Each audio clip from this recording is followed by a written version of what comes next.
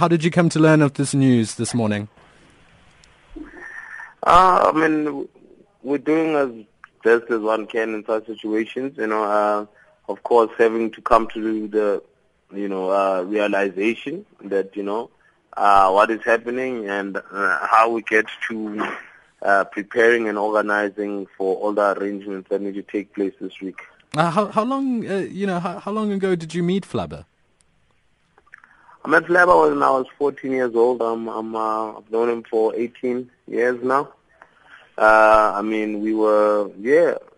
been rapping together for a minute. What was it like to work with him?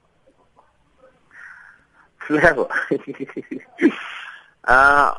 Flabba had a tough exterior, always like being a tough guy, tell people off, everyone knew. But at the core and the heart of it all, he was a sweet guy, who was really, he really was a good man. How did you come to learn the news about his death this morning? This morning I was called by fellow group member Slicker, and I was also called by Flabba's younger brother, who actually called everybody in the morning to alert us all of these news. How do you think the public should remember Flabba? I mean, is there one iconic moment for him that we should keep in our minds today?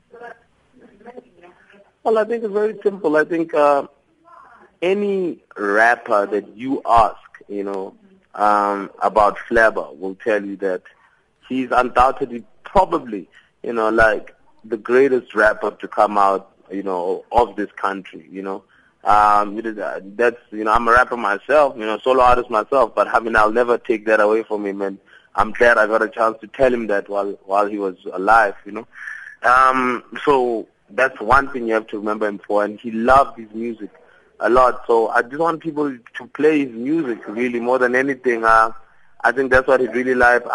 In a way, it's not like everything is bittersweet, but he's just got a brand new single out now with Tuka Mahuta and Casper and Nyovest and everything, which is going to do great. He was performing on Live Amp on Friday.